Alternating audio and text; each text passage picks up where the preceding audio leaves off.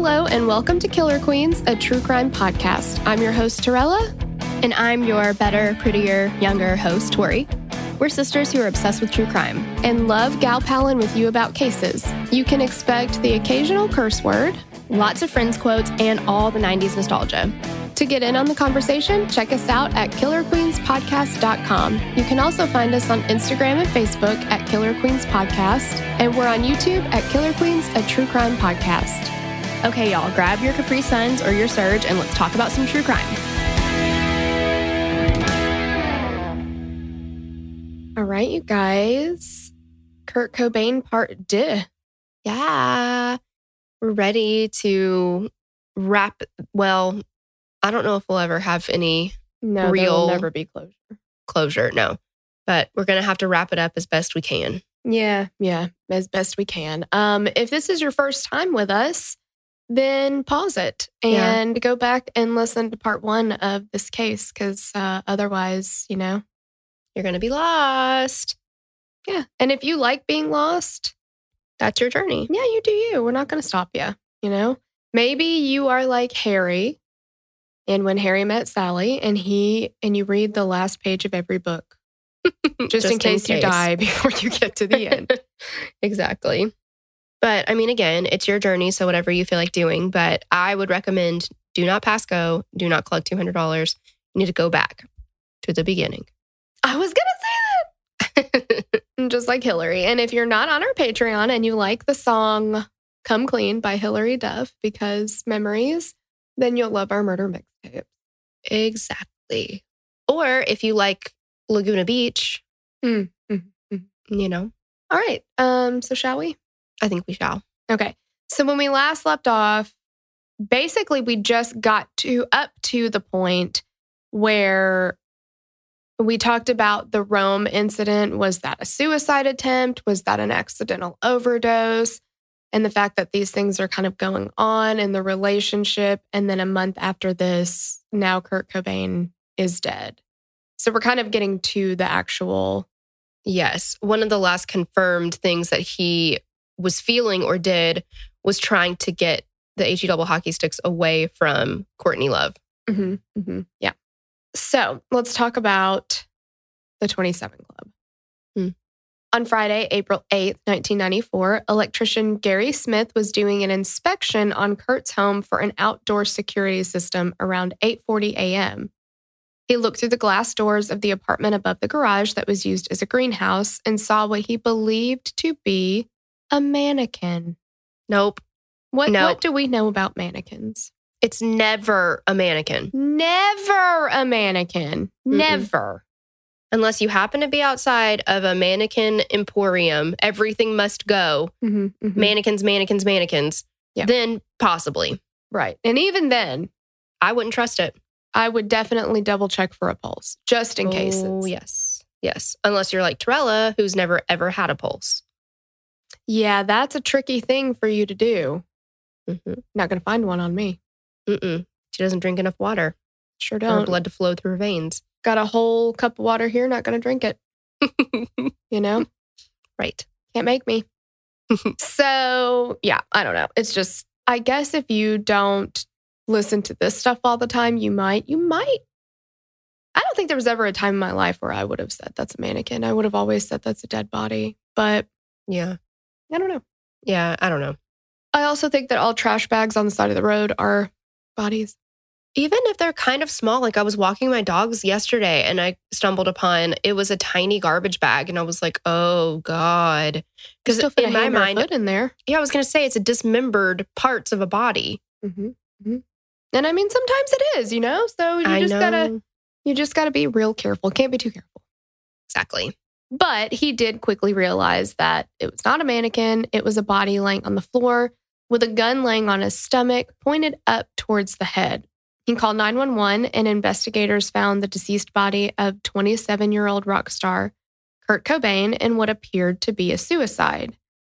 Kurt joined the historic 27 Club, which is the celebrities who have died at age 27.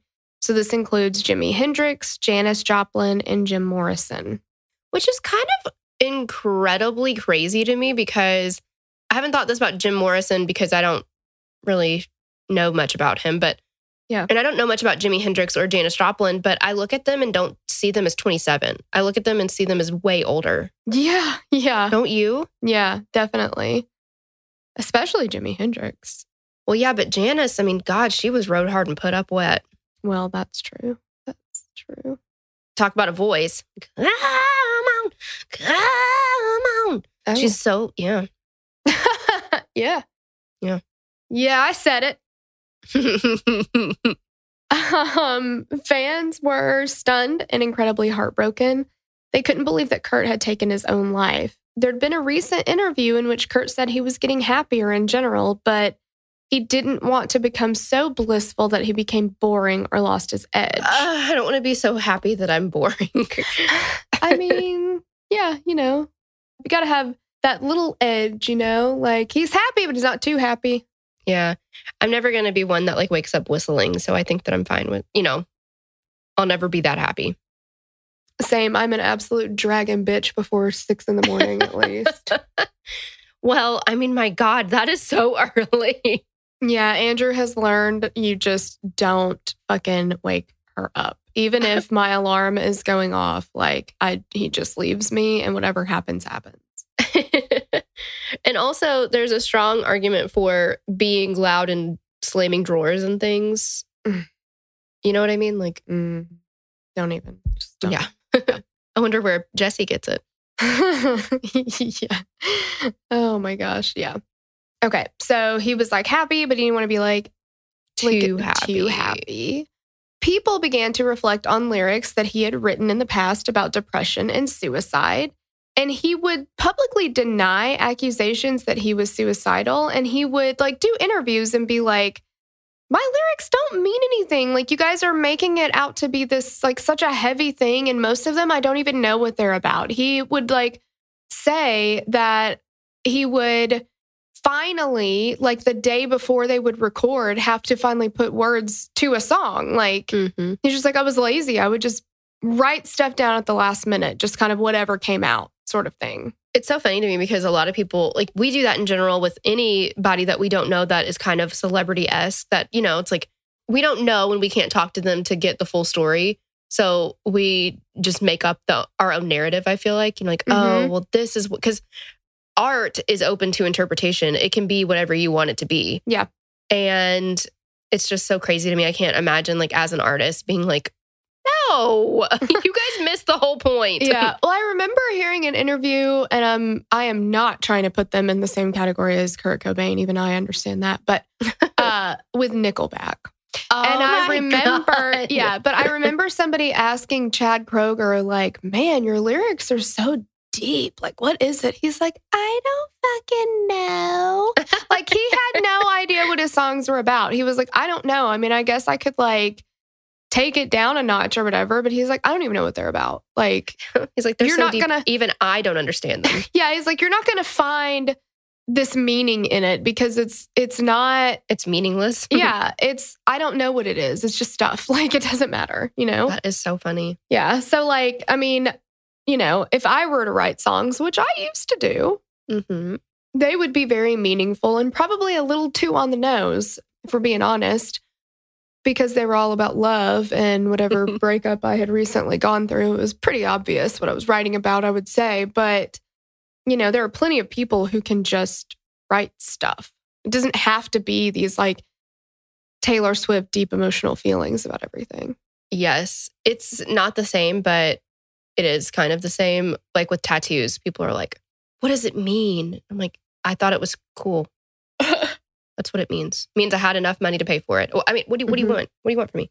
Yeah, Tori had these earrings once that were in the shape of a leaf, and so here they are on our feet. Yes, and you could. I mean, I've done it. I've been like, oh, it symbolizes change, and no, I thought it was cute. Yeah, and we were like, let's both have them. Cool. I forget about that tattoo. What? I do. Really? Yeah. It's one of my only, so I guess that's why. Hey, you have 3. Yeah, but I don't have 50 like you. I don't know if you meant that as an insult, but I took it as a compliment. I meant it as an insult. I know you did. Just kidding. But yeah, he was just like, guys, don't read too much into this. It's really not that big of a deal. I don't know, whatever. But even so, police were like, well, this was a suicide 5 minutes after they saw his body. Suicide, end of story, get out of here. Everybody go away. How many times? And how many times do we have to hear that it is not the police on scene that make that determination? No, you don't do an ocular pat down and then say, I know exactly what happened here. Exactly. And you don't let the patrolman make that decision either. And the detective at the Seattle Police Department is going to go on to say that they don't even respond. The homicide detectives don't respond to a suicide. And I'm like, but how do you know it's a fucking suicide? Yeah, exactly. So they're like, well, if the patrolman feels good about it being a suicide and it looks close enough to him, then we just won't come down. Are you serious right now? The medical examiner has not even performed an autopsy. Yeah, exactly. How many cases would be ruled a suicide if by ocular pat down somebody said, well, looks like a suicide to me, and then the medical examiner never did an autopsy? Like it would just stay there. But that's not how it goes, because how many cases have we seen that appeared to be a suicide but turned out to be a murder trying to masquerade as a suicide? Exactly. Absolutely. And I think sometimes too, we've seen some or have talked about at least one where it was very, very clearly not a suicide. But apparently somebody didn't want to do paperwork. So they were like, well, suicide. Yeah. Yeah, but Tori, do you know how much paperwork it is, though? And what if it was 4:30 and they were supposed to get off at 5 and then they were going to go to Applebee's, I didn't even You don't want to miss happy hour? My God. No, 2 for 1s. Can't pass it up. Can't miss it. Yeah, exactly. Okay, so Kurt had died from a gunshot wound to the head. And when the police arrived, they found Kurt lying on the floor of the greenhouse with a shotgun laying on his stomach, and it was pointed against his chin. There was a note laying on a pile of potting soil with a pin stabbed through it. Near the body, there was a pack of cigarettes, a small towel, a hat, a can of root beer, and a cigar box that had the supplies for injecting heroin, as well as a small bag of heroin and a used syringe. The French doors to the room were locked. The media initially described this as Kurt having barricaded himself inside this room. But what had really happened was these are, 2 French doors. The only lock on these doors is one of those little twist locks in the middle of the doorknob. You push it and you turn and it's locked. That's not, by definition, barricading by any means. No, somebody said that a door or a chair was like lodged up against it. And when they went in to look, the chair was up against a wall in the corner. Yeah, and it's a stool. It's not a chair that has a back to it that would, that you could wedge underneath a doorknob. Yeah. Right. It's just a stool and it was like sort of nearby. You could open the door fine without that stool making any bit of difference for you. It's like a blatant lie. Yeah, and the twist lock, yes, the room was locked from the inside, but that's, if somebody's at your house, you're at somebody's house, whatever, and you don't have a key to it and you're leaving for whatever reason, you stayed with a friend for the weekend, they've already gone to work and you're leaving, whatever. Okay, you want me to lock the door? Yep, just twist the lock on the inside, and shut the door behind you. Boom, it's locked. Yeah, I do that with my garage door whenever I leave. Yeah, that's how you lock a door that you don't have a key to, or, you can lock a door seemingly from the inside and then pull it shut and bada bing, bada boom. Now you've locked it and technically you're outside. Yeah, this is a very standard, pretty easy, basic door lock. We've talked about how it's possible to lock a door from the outside using one of those chain locks. Yeah. You can get creative and do a lot of things with door locks. It can happen. Yeah, definitely. So the first person in on the scene was a paramedic named John Fisk, and he said that he could immediately tell that this was a fatality.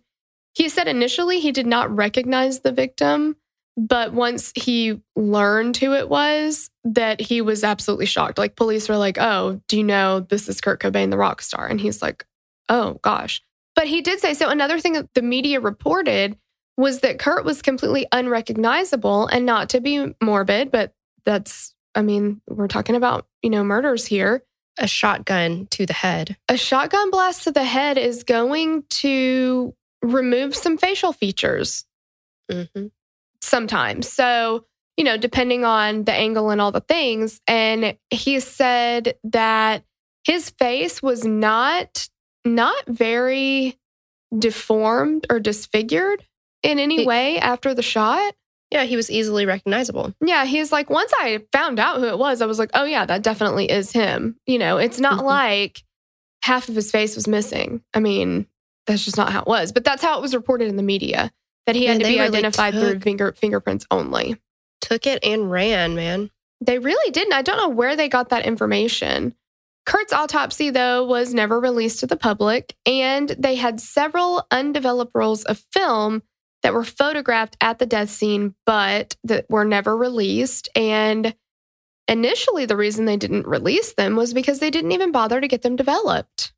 Because why would you develop photographs from a suicide? You have no need. Right. And the private detective is like, ooh, okay.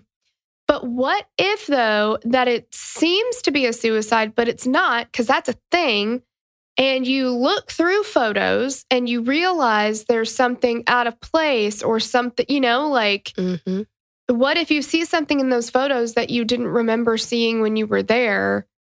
You need those for evidence. And they're like, you don't need evidence in a suicide. It's no big deal. Right. I, again, am going to have to go back to Mrs. Potts from Beauty and the Beast. I don't know why I didn't see it there before.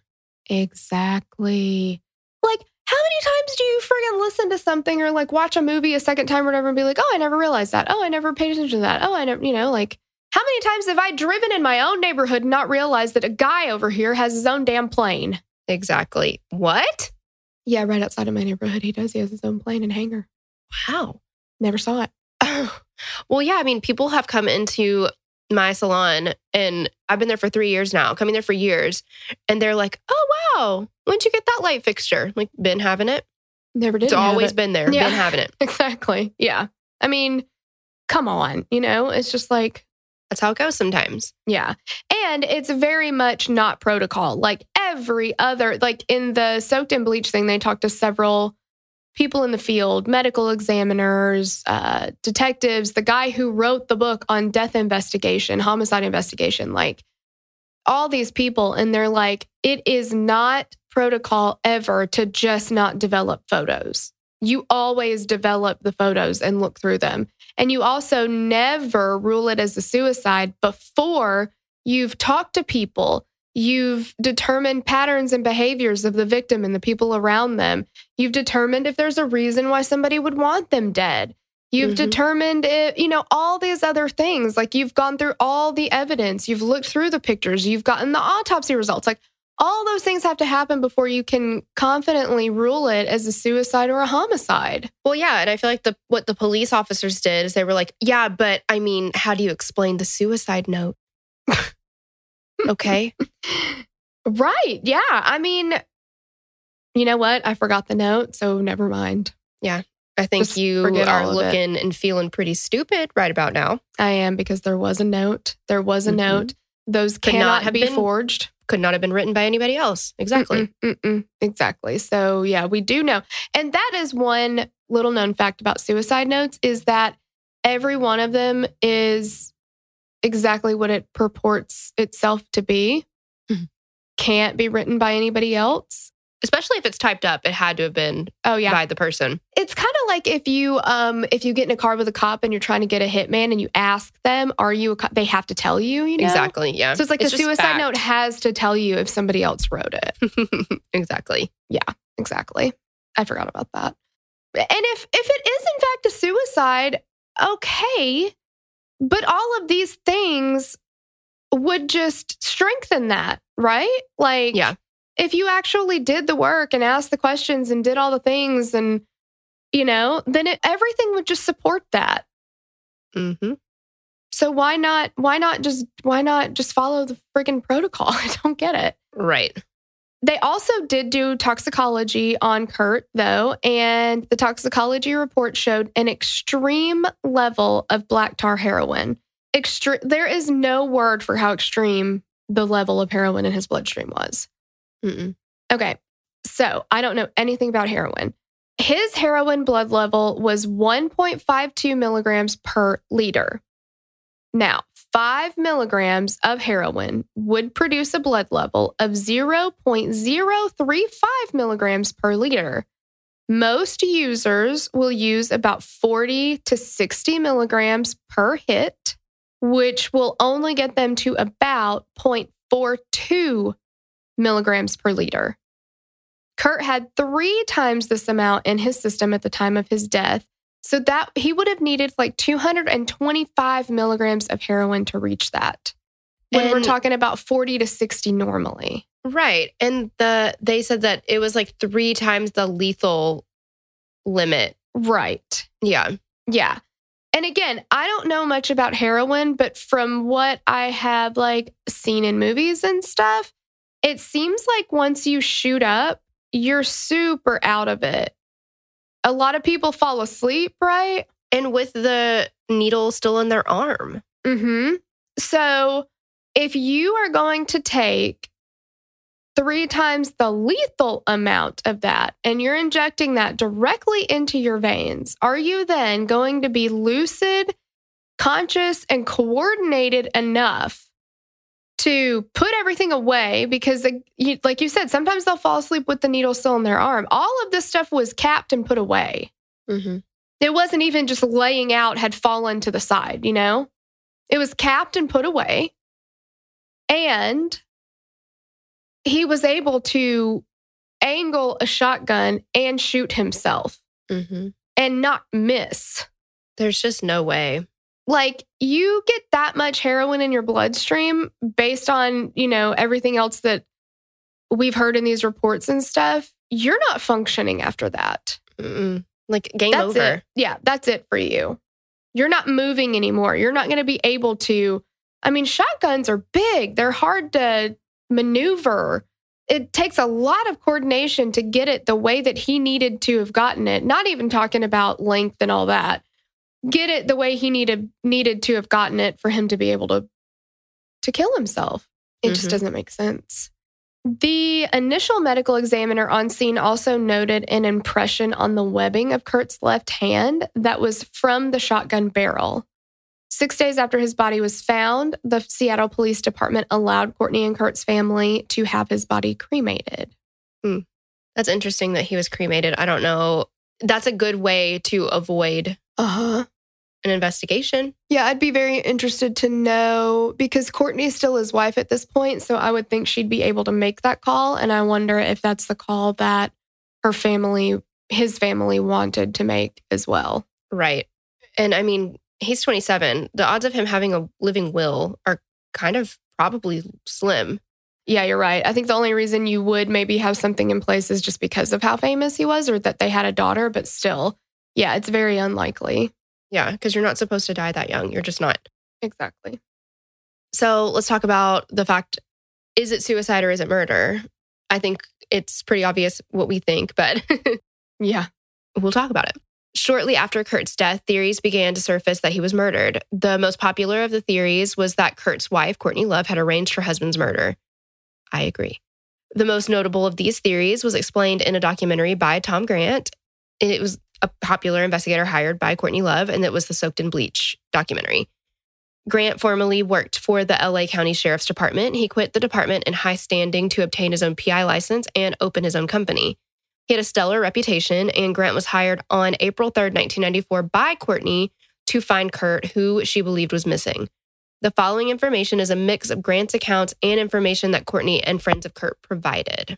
Yeah, and it sounds like, too, that Courtney, it wasn't like Courtney knew him or was like given his name as a reference. She just started calling people, and it was like Easter Sunday, and he happened to answer the phone, and that's how they got hooked up, essentially. So after speaking to Courtney over the phone, Grant met her at a hotel. The first thing she said to him when they met was, "You leak this to the press and I'll sue the fuck out of you." Just, I mean, as sweet as pie. I know it. Gracious host, this one. Yeah. Also, she was wearing her fucking lingerie. Like, and he was see-through. like, yeah, he was like, it was totally see-through. And she lets him in and starts talking to them. And she's laying on the bed. almost looking like she's writhing around, like she's trying to be sexy, which I'm sure she is. I don't know. I feel like she's just trying to pull the wool over their eyes. So she's just being like, look at my boobies. It's like, again, put your cat up. Like, nobody wants to see it. But, some people you got to tell that to, apparently. Apparently. She told him that Kurt had been in rehab at Exodus Recovery Center in California and that he had left the day after checking in. One of Kurt's visitors at Exodus reported that though they expected him to be depressed and look terrible, he actually looked great and was happy. The nanny brought Frances Bean by to visit her father before he left. This was the last time they saw each other. Just after the domestic incident with Courtney earlier in March, Courtney and several other friends of Kurt's gathered at the Cobain Seattle home for an intervention. Courtney reportedly threatened to leave Kurt, and Novoselic threatened to break up the band if Kurt didn't seek help for his drug addiction. It was reported that his record label and managers attended the intervention as well. The following day, Courtney, in a move which she referred to as tough love, left for Beverly Hills and checked in at the Peninsula Hotel for an outpatient program to detox from tranquilizers. Holy shit. Tranquilizers. The depths of their addiction is scary. Like I said, I think she's gotten clean now, but it was scary. Yeah, and at the time, she's supposed to be doing this outpatient program at this hotel, but she's staying there with her drug dealer. Yeah. So it doesn't seem like she's clean then. Yeah, I don't think she was really working. The program only works if you work it. You know what I mean? And she wasn't doing it.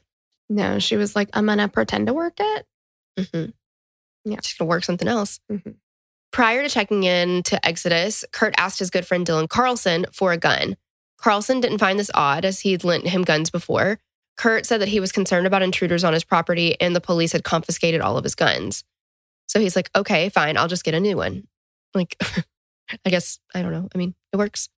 Yeah, I guess legal things aren't the most concerning to, like, Dylan. Yeah, it doesn't seem like it. Yeah, he's like, the police took all your guns. Sure, I'll get you another one. No problem. Like, right. There's a reason they took them away. There's a reason that they don't think that you should have one. And you're not supposed to get it under somebody else's name. Like, yeah. Carlson said he thought Kurt was asked him to buy it because he didn't want the police to confiscate this one. The two headed to a nearby gun store where Carlson purchased Kurt a 6-pound, 20-gauge Remington shotgun and a box of ammo. Knowing that Kurt was headed to rehab, Carlson offered to hang on to the gun until he returned, but Kurt insisted on keeping it. Police believe Kurt dropped it off at his home before leaving for Exodus. Courtney told Grant that she was concerned about Kurt using her credit cards after leaving rehab on March 31st. She was also worried about his mental state and believed he was suicidal. She knew about the gun that Carlson had purchased and wanted Grant to find both Kurt and the shotgun. She told him that she knew he'd purchased a ticket to Seattle after leaving Exodus, but no one had seen him since. She said that she called the credit card company and told them that her card had been stolen and wanted to cancel them. There are reports that Kurt was the one who canceled the card himself, but to keep Courtney from knowing where he was. Tom said that much of the time that he was meeting Courtney, she was high on drugs or doing drugs. On April 4th, Courtney called the credit card company who told her that Kurt had bought 2 tickets on United Airlines but couldn't tell her to where. She said she felt like Kurt wanted a divorce, that he had been unfaithful. She thought that he'd cheated on her with the bassist in her band and his drug dealer. The reports said that Kurt never cheated on Courtney. She also told Grant that she'd planted a story in the news saying that she'd overdosed and was in the hospital in hopes of getting Kurt's attention and bringing him out of hiding.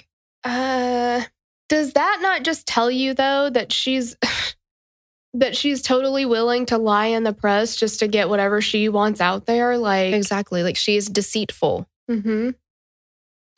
She had a record coming out soon and said that all publicity was good publicity. She thought it would help to sell records if she leaked a story that she tried to kill herself after Kurt left her. Grant advised her not to confirm these stories. Courtney went to the Seattle police and filed a missing persons report for Kurt, but she filed it under his mother's name. She believed he was hiding out in a motel somewhere in Seattle, possibly with his drug dealer. Grant called hotels, checked under Kurt's pseudonyms, but was unable to find him. He finally decided to take his search to Seattle. Since Courtney was still in Beverly Hills, she had Dylan Carlson go to look for Kurt. Callie DeWitt, one of Frances Bean's nannies and Courtney's ex-boyfriend, was staying at the Cobain house with his girlfriend, and he said that if Kurt came by the house, he'd let him know. Carlson said that Kurt wasn't depressed and that he was handling things well. He said that the overdose in Rome was unintentional and that the gun he'd bought for Kurt was in case of an intruder. He told Grant multiple times that Kurt was not suicidal. Yeah, just adamant. He is absolutely not suicidal. Yes. Anybody that knew him except for Courtney, Courtney's the only one who says, oh my God, he is completely suicidal. Yeah.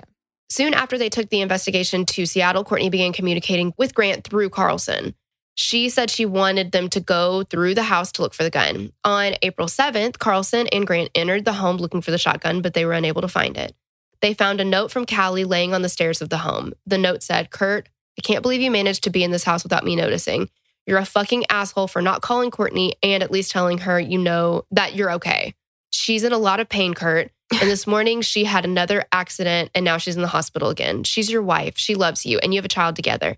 Get it together to at least tell her you're okay or she is going to die.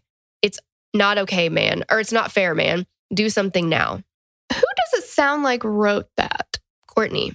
Who is it only about? Courtney. I just don't think that, I just don't see why Callie would be like, man, I didn't even know you were here. How did you do that? Poor Courtney. Have you even thought about Courtney? What is Courtney going through right now? I don't know. It just doesn't make sense. And also the fact that that fucking note was not there the day before when the private investigator was there. Mm-hmm. And just so happened to be laying on the stairs. It was so obviously planted, staged. Mm-hmm. It was just ridiculous. Yeah. Yeah. It's like a toddler trying to trick you or or trying to scare you, how they are hiding in plain sight behind and giggling. A popsicle stick. Yeah. And then you come around and they're like, bah! And you're like, whoa, wow, I didn't see that coming. Yes. That's what it's like. Exactly. Of course, somebody's going to find it on the step. I don't know. It's just so ridiculous. But of course, Grant said that he didn't think the note made sense because it doesn't. Rosemary Carroll, who was a close friend of the Cobains as well as Courtney's lawyer, believed that Callie wrote the note after he knew that Kurt was dead. She said that several weeks ago, Courtney had called her and told her that Kurt was leaving her. She asked her to find the meanest, most vicious divorce attorney and if there was any way that they could void the prenup. She's so money hungry. Yeah. And fame hungry, but it's also almost saying what are my options to make sure that I don't have to deal with him, but I still get the money? Exactly. Can we void the prenup? Well, no, that's kind of what it's there for. Exactly. And the only way to get around the prenup and to not be together anymore is for him to die. Exactly. Yeah. Nobody signs a prenup and they're like, well, if you decide you don't want to do it, just let me know. Mm-hmm. Never mind. Yeah, exactly. Exactly. Which is 2 words. And we know that now. Yep. Never mind. Mm-hmm. Around the same time, Carol said that Kurt called to ask if Courtney's name could be taken out of the will. So we did have a will. Yes. I'm wrong. I'm sorry. Yeah, that's why I was like, well, yeah, he had it because he was famous. But a lot of people don't. Yeah. It's just, 27 is young to be, anyway. Yeah, it is. It's very young. I wasn't thinking about a will at 27, that's for sure. I don't even think I have one now. But anyway, after Kurt's body was discovered on the 8th, Grant was stunned to learn about the existence of the greenhouse. He said that Carlson couldn't really explain as to why he'd never told Grant to check the greenhouse when they were there. Anytime Grant had been at the home, it'd been dark and raining, and he couldn't see the greenhouse. And this is in Seattle, so I'm pretty sure it rains all of the fucking time. Mm-hmm. And Courtney has never mentioned for him to go check this part either. Right. And she's supposed to be telling him all the different places in the house that either the shotgun could be or he could be. And he's he and Dylan lifted up mattresses, checked under the bed. They went through everything looking for the shotgun and it wasn't there.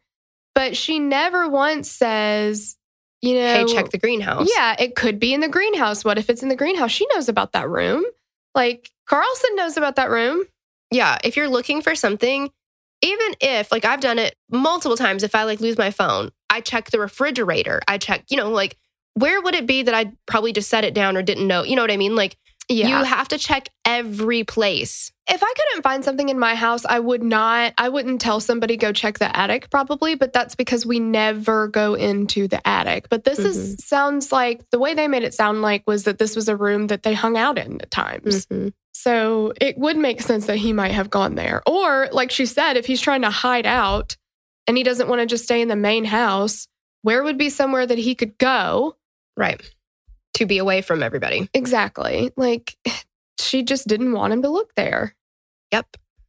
Carol said that she'd been with Courtney while she was on the phone with Carlson and that she'd told him to check the greenhouse.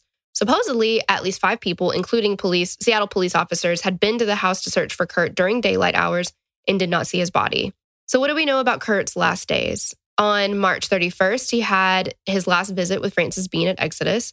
Courtney made 13 unanswered calls to her husband that day. She reportedly told Grant that she'd only made 1.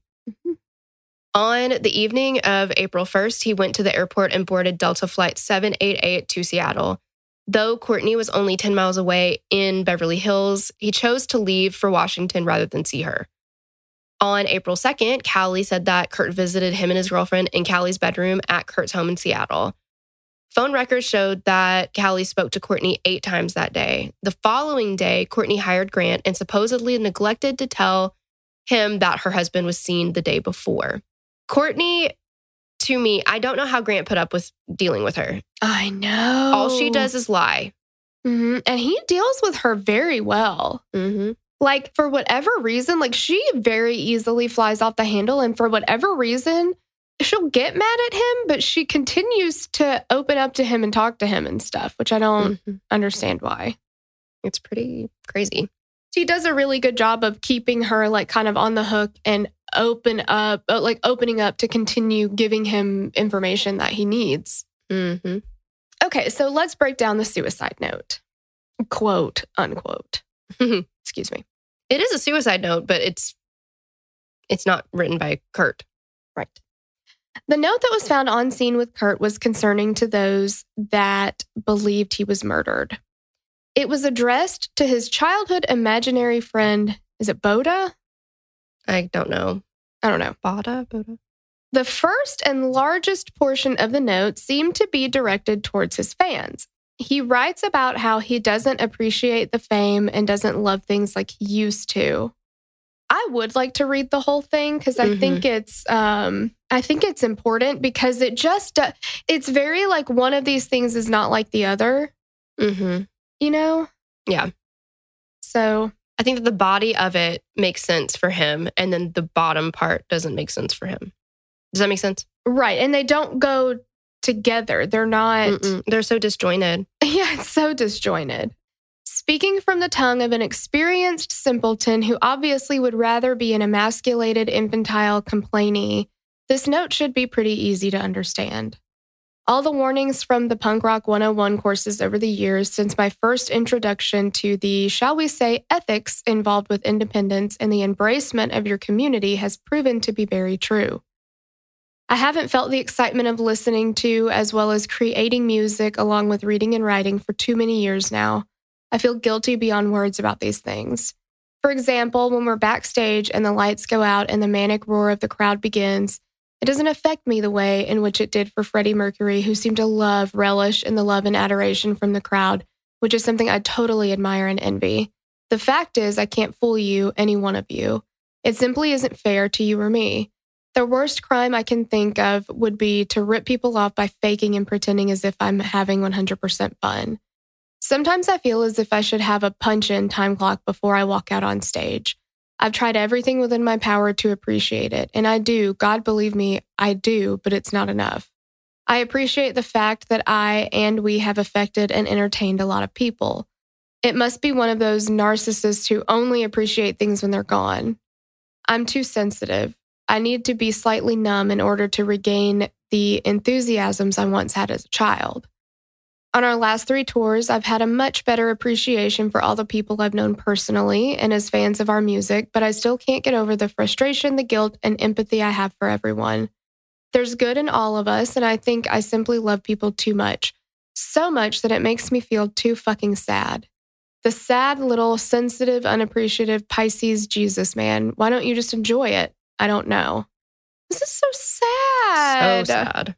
It's so relatable too, though, because I think there are just so many people in life. I've felt this way for a lot of times where it's like, you have everything.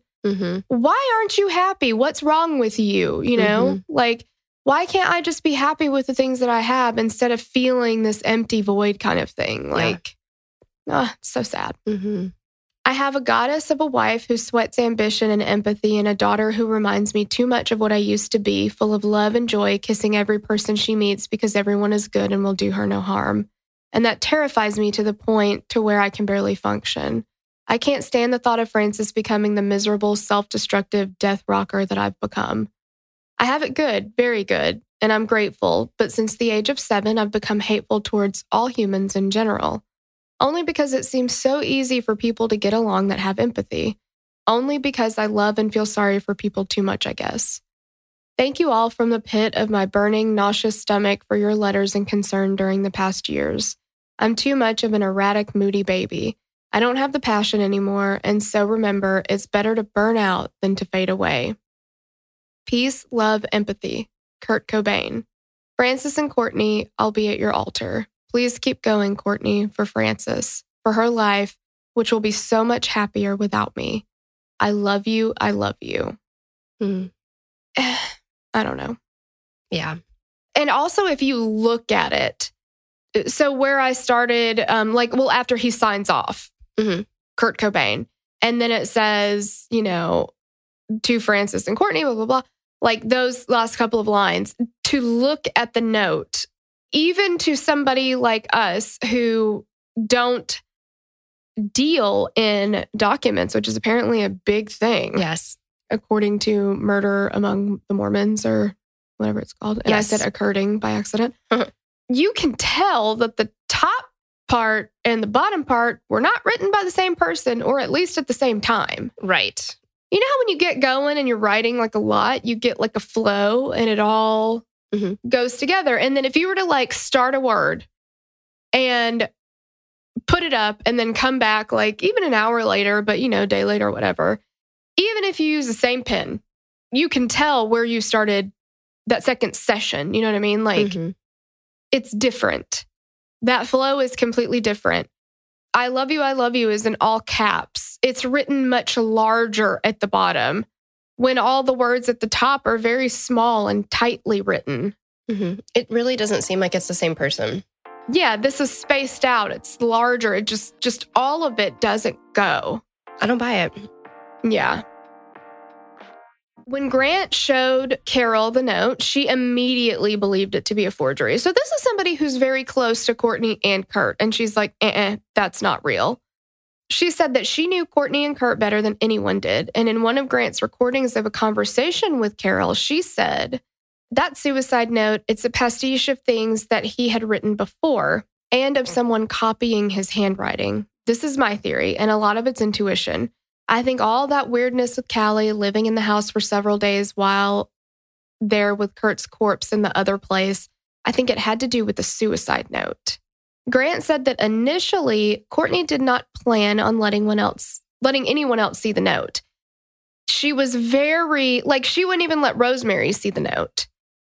And Rosemary had asked to see it. And what reasoning would you have to not let anybody see the note? Yeah. I mean, other than it's private, and things like that. But that's not how Courtney rolls, right? Well, Courtney seems to be very much like an open book. I mean, she wants everybody to see everything about her. So for her to keep that private, it does not make any sense. Yeah, but when you see the note, you realize why, because that would be a liability, because anybody who looks at it says that doesn't look like the same person wrote all of it. So that's a red flag. But Grant ended up, he said, kind of tricked her into giving him a copy because he had gone and talked to her. And basically, he had, what was it? He was asking her about something in the letter.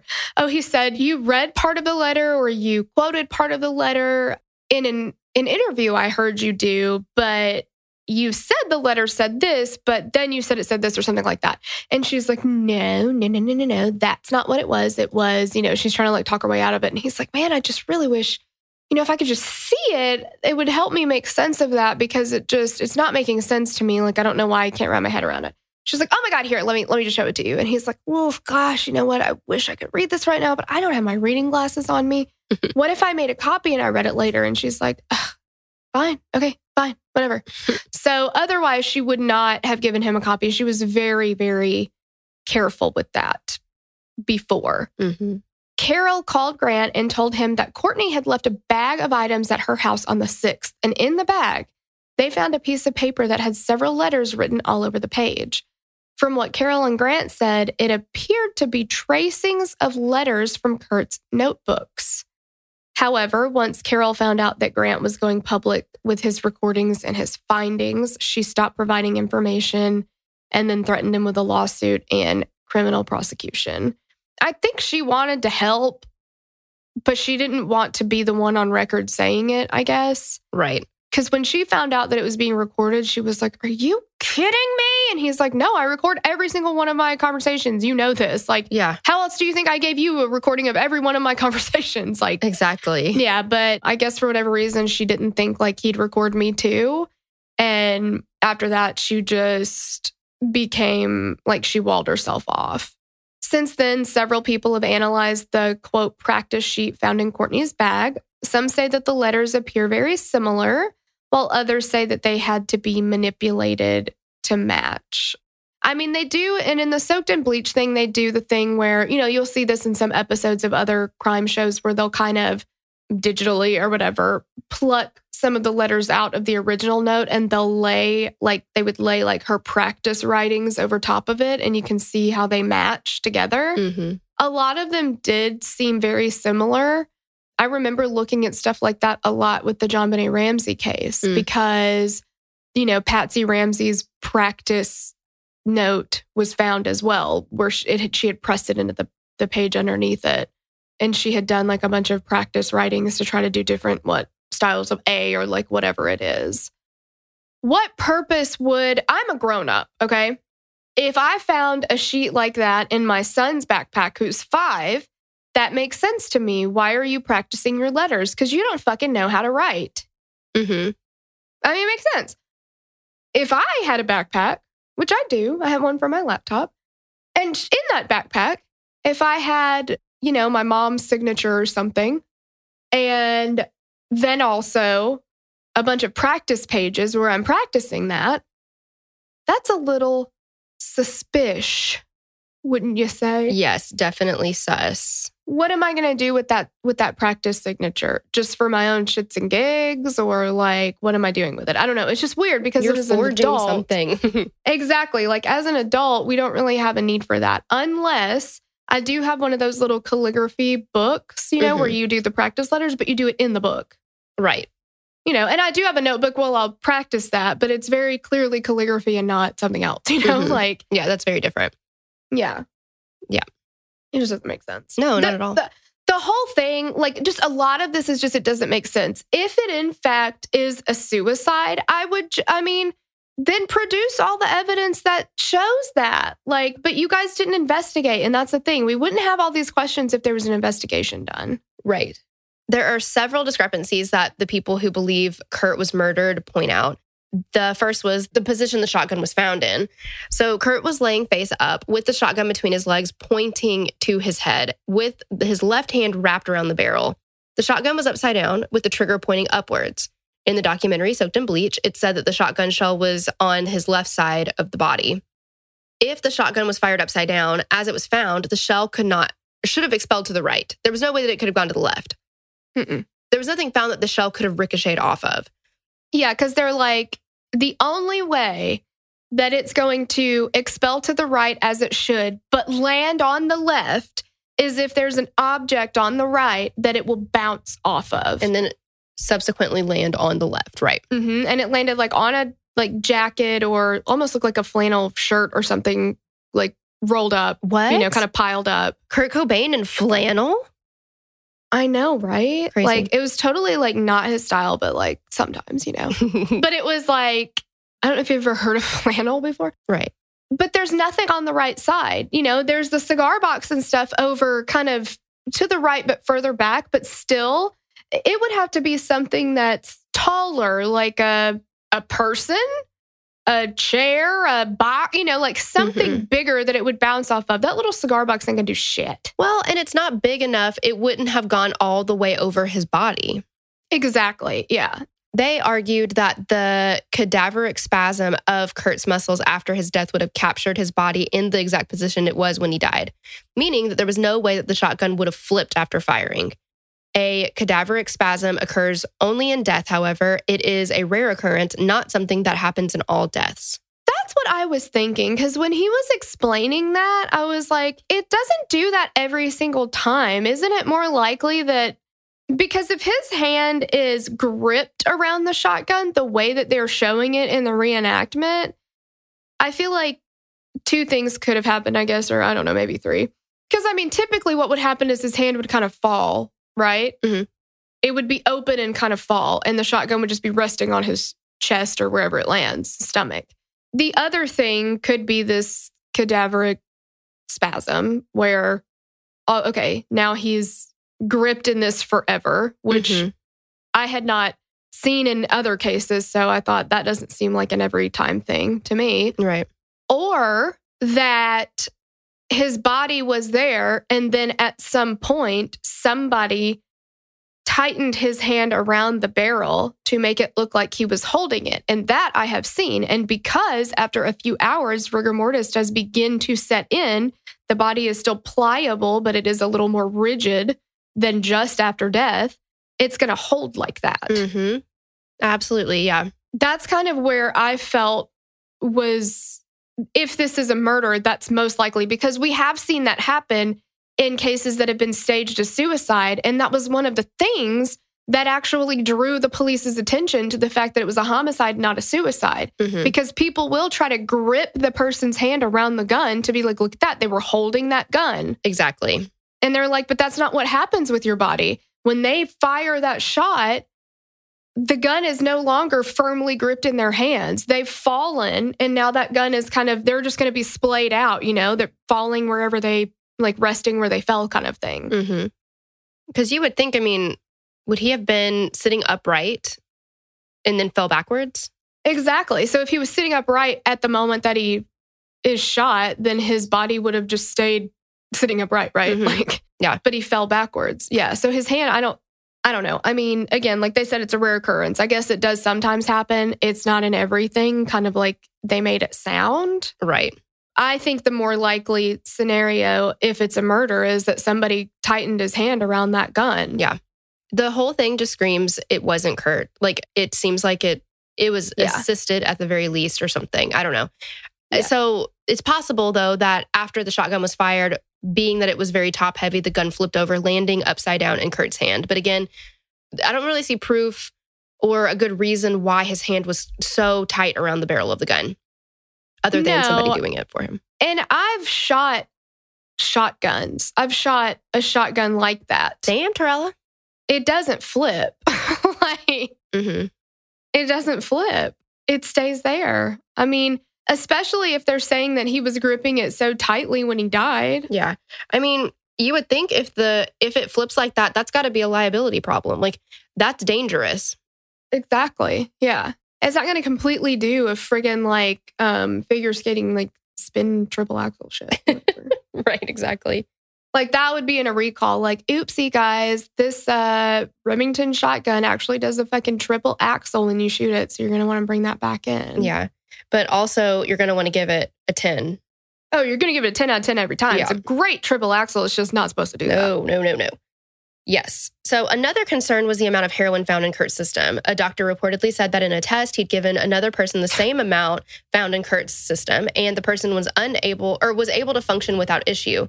Actually, he said he gave him twice the amount that was in Kurt's system. If he gave him twice the amount that was in Kurt's system, first of all, bad doctor. Second of all, that person is dead now. Like, exactly. Yeah. You have now murdered that person and you're in jail. Yeah. However, this person was not given heroin. They were given methadone. Methadone is a substance used to treat opioid addiction. It gives a similar feeling as if one was taking opiates, but is usually prescribed by a doctor. Unlike a prescribed medication, heroin is generally cut with other drugs. Every batch of heroin can be different strengths, which can result in vastly different effects on the user. The person was also given methadone orally, which has a substantially slower absorption rate than injecting medication intravenously, as Kurt did. I mean, it's like smoking weed versus eating a weed brownie. Yes. You got to wait for that shit to kick in. You smoke like it 2 instant. hours. Yes. Yeah, exactly. That's what and you're people, like, nothing's happening. I'm going to eat more. And then what happens is Exactly. you become one with the couch now. Exactly. And you're like, I am never moving again. Yes. I don't know what's happening. I've never seen so many fucking colors. Exactly. Like, Yeah. Can you hear my thoughts right now? I don't, Yeah. I'm Yeah. confused. If I could just, I've only done like had brownies like a few times, but I just remember being like, if I could just, because it was the first time and I did the same thing. I was like, nothing's happening. I'm going to eat more. I'm going to eat more, whatever. And then it finally kicked in and I was like, fuck. And then I was like, if I could just make my mouth say food, somebody would bring me food, because we were at a party and there's all these people walking around and I'm like, God damn, I'm so hungry. I'm so hungry. I want food. And I'm like, okay, Terrell, okay, just think about it. Make your mouth go food one time and somebody will bring you like some fucking Cheetos or something. But I couldn't make myself say it. I was too fucking high. Yeah, exactly. And then it's terrible because it's like, once you're in. You're like riding it out. Yeah. You're just like, I'm so tired of being high. Yeah, I just want to get up and do something. Yeah. Exactly.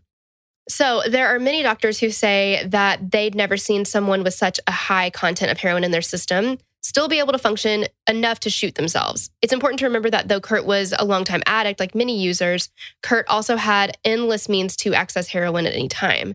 His tolerance was likely very high, and heroin can stay in a person's system for up to a week. I didn't know that. Wow. I didn't know that either. It's possible that he'd used heroin after leaving Exodus up until his death.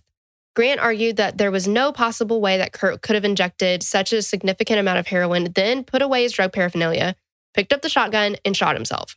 It was difficult for those with questions about Kurt's death to understand why the police waited 30 days to process the shotgun for fingerprints, then released it to Courtney, who had it melted down. She's doing it's like classic, I did this behavior. I feel like I'm reading an episode of Snapped. I know. Oh, yeah, I know. I want to try to do her voice, but I'm not going to do it good. I'm not going to try. I'm not going to try. No fingerprints were found on the gun, which suggested to some that it had been wiped down. They allowed the greenhouse to be torn down and destroyed. They also didn't understand why police so quickly ruled his death a homicide. Did not rule it a homicide. That's what we want. They ruled it quickly a suicide. That was messy. Well, it was a Freudian slip because I'm like, it should have been a homicide. Yeah, exactly. Wildly enough, Courtney's father came out publicly stating that he believes Kurt was murdered. He also said that it was a well-known fact that the couple was going to get a divorce and that Kurt was going to change his will. Some argue that Courtney and her father were estranged and that he just wanted attention, which to that I would say the apple doesn't fall far from the tree. Yeah. If that's the case. Those who believed investigators' findings about Kurt having died by suicide believed it to be caused by a combination of depression, drug use, and being overwhelmed by what he had become. In an earlier interview, when asked if success brought him happiness, Kurt laughed and said that money can't buy happiness. He said for a moment it had brought him happiness, but then he began to think of finding treasures in secondhand stores and how special it was to find something that not everyone could find. In an interview, Grant said ultimately he believes that this was all Courtney's plan all along. He believes that she married him with the intent of furthering her career, and that when her success and future was threatened by Kurt deciding to leave her, she took action by arranging his murder. She believes that suicide note was initially written as a note explaining to his fans that he wanted to leave Nirvana. Then the last 4 lines were added by someone else. I mean, that to me makes a lot of sense because I guess in a way you could maybe look at the first part of the letter potentially as a suicide note if what followed, if it all came together, you know what I mean? Yeah. But it doesn't. It makes so much more sense that the first part of the letter is him being like, I mean, because he's saying, it's only about music. It's only about music. It's not about life. It's not about his passion for life. It's about his passion only for music. Well, I mean, he does kind of talk a little bit about like how he has to be numb to appreciate things that he used to appreciate as a kid, or like get the feelings. But I think it is. Yeah, I guess that's true. Yeah. It still is so tightly. It's centered around music, though. I mean, very much so. Yeah, definitely. And it does just make, if you were presented with that, knew nothing else about the case, and you said, here's a suicide note, you'd be like, kind of a weird note, but okay. But then if you hear he was thinking about leaving Nirvana and you read that, you're like, oh, that makes a lot more sense. Mm-hmm. Like, you have to think about the context of it, right? Right. Yeah. And, he's like, I do appreciate, everything that you've given us and all these things, but I don't feel the same joy when I get up on stage, and I feel like I have to be somebody else to get through it. And, all this kind of stuff. Yeah, like, I have to pretend that I'm 100% happy. Yeah. And he says it's not fair to you. Meaning fans, Yes, yeah. Meaning fans. It's not fair to you for me to have to pretend. And I always said I would not be somebody who would pretend and fake it just to get through performances or whatever. He is talking about his fans. And I think that he really did love his fans. If he's writing a suicide note, how much is he going to write about Frances Bean? Oh my gosh. I think the entire part that was about fans would have been about Frances Bean. It would have been 18 pages front and back. Exactly. He loved the shit out of that little girl. And you think he's going to leave her one fucking sentence? And say she's better off without me? Mm-mm. Like, I don't think that he believed that. I don't think he believed that either. He loved her. Mm-hmm. He loved her very much. And he wanted to do anything that he could to be a better father than his own father. And he doted on her, and he was emotionally available to her. Mm-hmm. Somebody who is wanting to be there for their child in a way that their father never was, who was alive, is not going to look at their death being a way to provide that. Right. Absolutely. They're just not. And I know that we say all the time, you can't know what was going through somebody's head, and we can't. And I am totally willing to be completely wrong. And if the police would just fucking release the shit so that we, knew the definitive proof of why this was a suicide, that's fine. But there's just so many things that make you question that. And the fact that he had been talking to people about future plans, mm-hmm. leaving Courtney, starting a new chapter of his life, and taking her out of his will. Mm-hmm. Meanwhile, she's going around asking, how do I void my prenup? How do I stay in this will? How do I do all these things to make sure that financially I don't lose what I'm going to lose if he leaves me? Yeah, because if they got a divorce like he had wanted, she would have been left with a small settlement. If what mm-hmm. actually transpired had happened, which is what exactly happened, he passes away, they're still married. She inherits the estate and all of the future royalties, which is billions of dollars. I mean, Nirvana, we were talking about this before we started recording. Nirvana and the Beatles, to me, those are two of the biggest bands ever.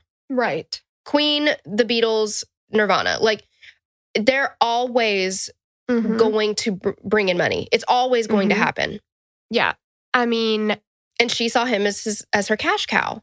Yes. And the fact that that cash cow was going away, mm-hmm. he's going to leave her, and she's not going to be left with the same lifestyle she's been living. Because the only way she's living that lifestyle is because of him. Because she's still, her band, I mean, they're famous. They're not Nirvana famous. No. They never became that famous. No, and they never will. No. So, I mean, if that doesn't at least deserve to be investigated as motive, I don't know what does. Like, mm-hmm. why? Yeah. I think if nothing else, the reason, like the way that it was ruled as a suicide from the minute they drove up to that house, mm-hmm. that all by itself is suspicious to me, because I think that you should go into any death probably thinking, is this a It's like that guy in Murder Among the Mormons, when he's like, I go into it being like, okay, if this is a fake document, I'm going to try to prove that it's not, or that it's real. If this is a real document, I'm going to go into it, try to prove that it's not. Like, you have to look, have to look at things objectively. And they didn't. They were like, okay, cut and dry, put a bow on it. Everything's good. Wrap it up. They didn't even try. Like, right. I've seen detectives in like missing person cases who are like, okay, you work it like she's still alive. I'll work it like she's dead. Yes. We'll see which one, the evidence fits. Like, yeah. Bring in homicide. Like, come on. Yeah, exactly. And that's why the one guy was like, that's why it's called a death investigation, because you don't fucking know just by taking a look around. Like, okay, well, one person, one gun, bingo, bongo, suicide. Let's move on. Right. Not to mention how many people have gone on to die by suicide because they thought that their idol, Kurt Cobain, did it. And that's the way to go. Copycat suicides, exactly. I mean, that's tragic. That's tragic. Like, I mean, I'm sure it happened with Chris Cornell. I'm sure it happened with Chester Bennington. Like, Yeah. Yeah, I'm sure it did. It's just, that's just another ripple effect of what if this is murder? And all of those people could be spared. Yeah. Could we have prevented people from going that route? I'm not naive enough to think that, like, well, that's the same as murdering them. But I mean, you're giving them a false, if it is murder, they're not copying something that actually happened. It's a trick at the very least. I mean, it affects people. You know what I mean? Like, you can't to think that taking out one person is not going to affect that many people or whatever is just, that's not how it works. Especially somebody who is, who had as much influence as Kurt Cobain did. There is such a ripple effect. It's just sad. It is. It's very, very sad. I mean, it's still listed as a suicide. And like I said in the first episode, until we really started like looking into this, I just thought that that's what it was. Because that's how it was always reported. Yeah, that's the narrative that, I mean, it really works for Courtney. Yeah, right. And honestly, anything that works for Courtney, I'm going to just have to second guess. Yeah, I mean, I would call her motives questionable at best. Yeah, like in so many things. Like, I also have a lot of questions about Dylan Carlson because he's the person who bought the gun that was later used to kill Kurt Cobain by his own hand or by somebody else's, because Kurt Cobain had his own guns confiscated. And he says to Tom Grant, when they're going around looking for the gun, trying to find it, if I had thought he was suicidal in any way, shape, or form, I never would have given him a gun. Right. I never would have given him a gun. And he did also, he said he offered to, take it back for him while Kurt was at Exodus, and he insisted on keeping it with him. I mean, that's questionable. I feel like that's a point towards suicide, maybe. Why are you insisting on keeping this gun when you are supposed to not be home? Right. But what's really weird to me is after his body was discovered, he was in direct contradiction with everything Courtney was saying up until the body was discovered. He was saying, no, he's not suicidal. And Courtney's like, oh, he was totally suicidal. And Dylan's like, no, he absolutely was not. That's not true. He wasn't suicidal. Then after the body's discovered, it's like he's in Courtney's court now. Well, yeah. I mean, there was a moment in Soaked in Bleach when Tom Grant was talking about how he tried to question Dylan and he asked him to come over to Courtney's house. Courtney didn't say anything about him getting there. She brings him upstairs, brings him back downstairs after a little bit.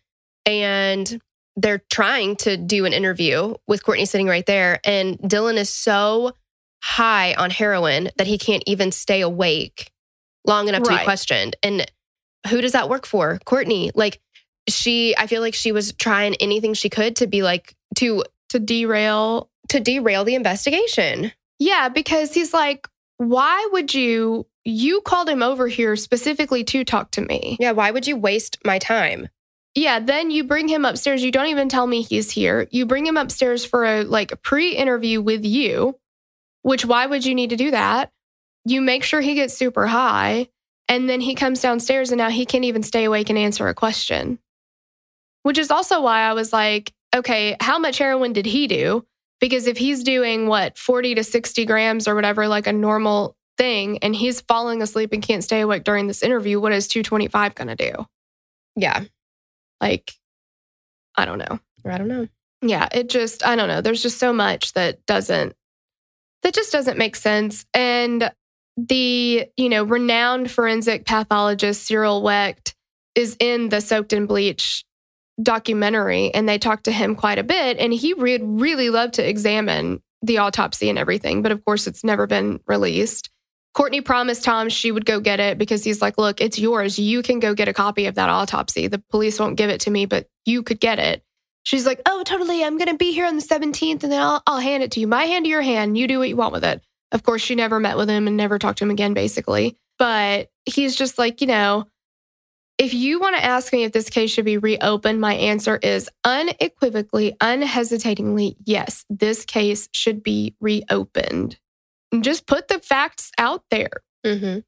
Let us know one way or the other. I don't know. I guess there's some people that even if they saw direct evidence that it was a suicide, they'd be like, no, it wasn't. Courtney killed him. But right. I mean, I'm open to whatever the actual facts are. I would just like to know, and knowing that no investigation was done, I'm afraid this is going to be one of those things that we will never be able to find the truth. Exactly. Yeah, exactly.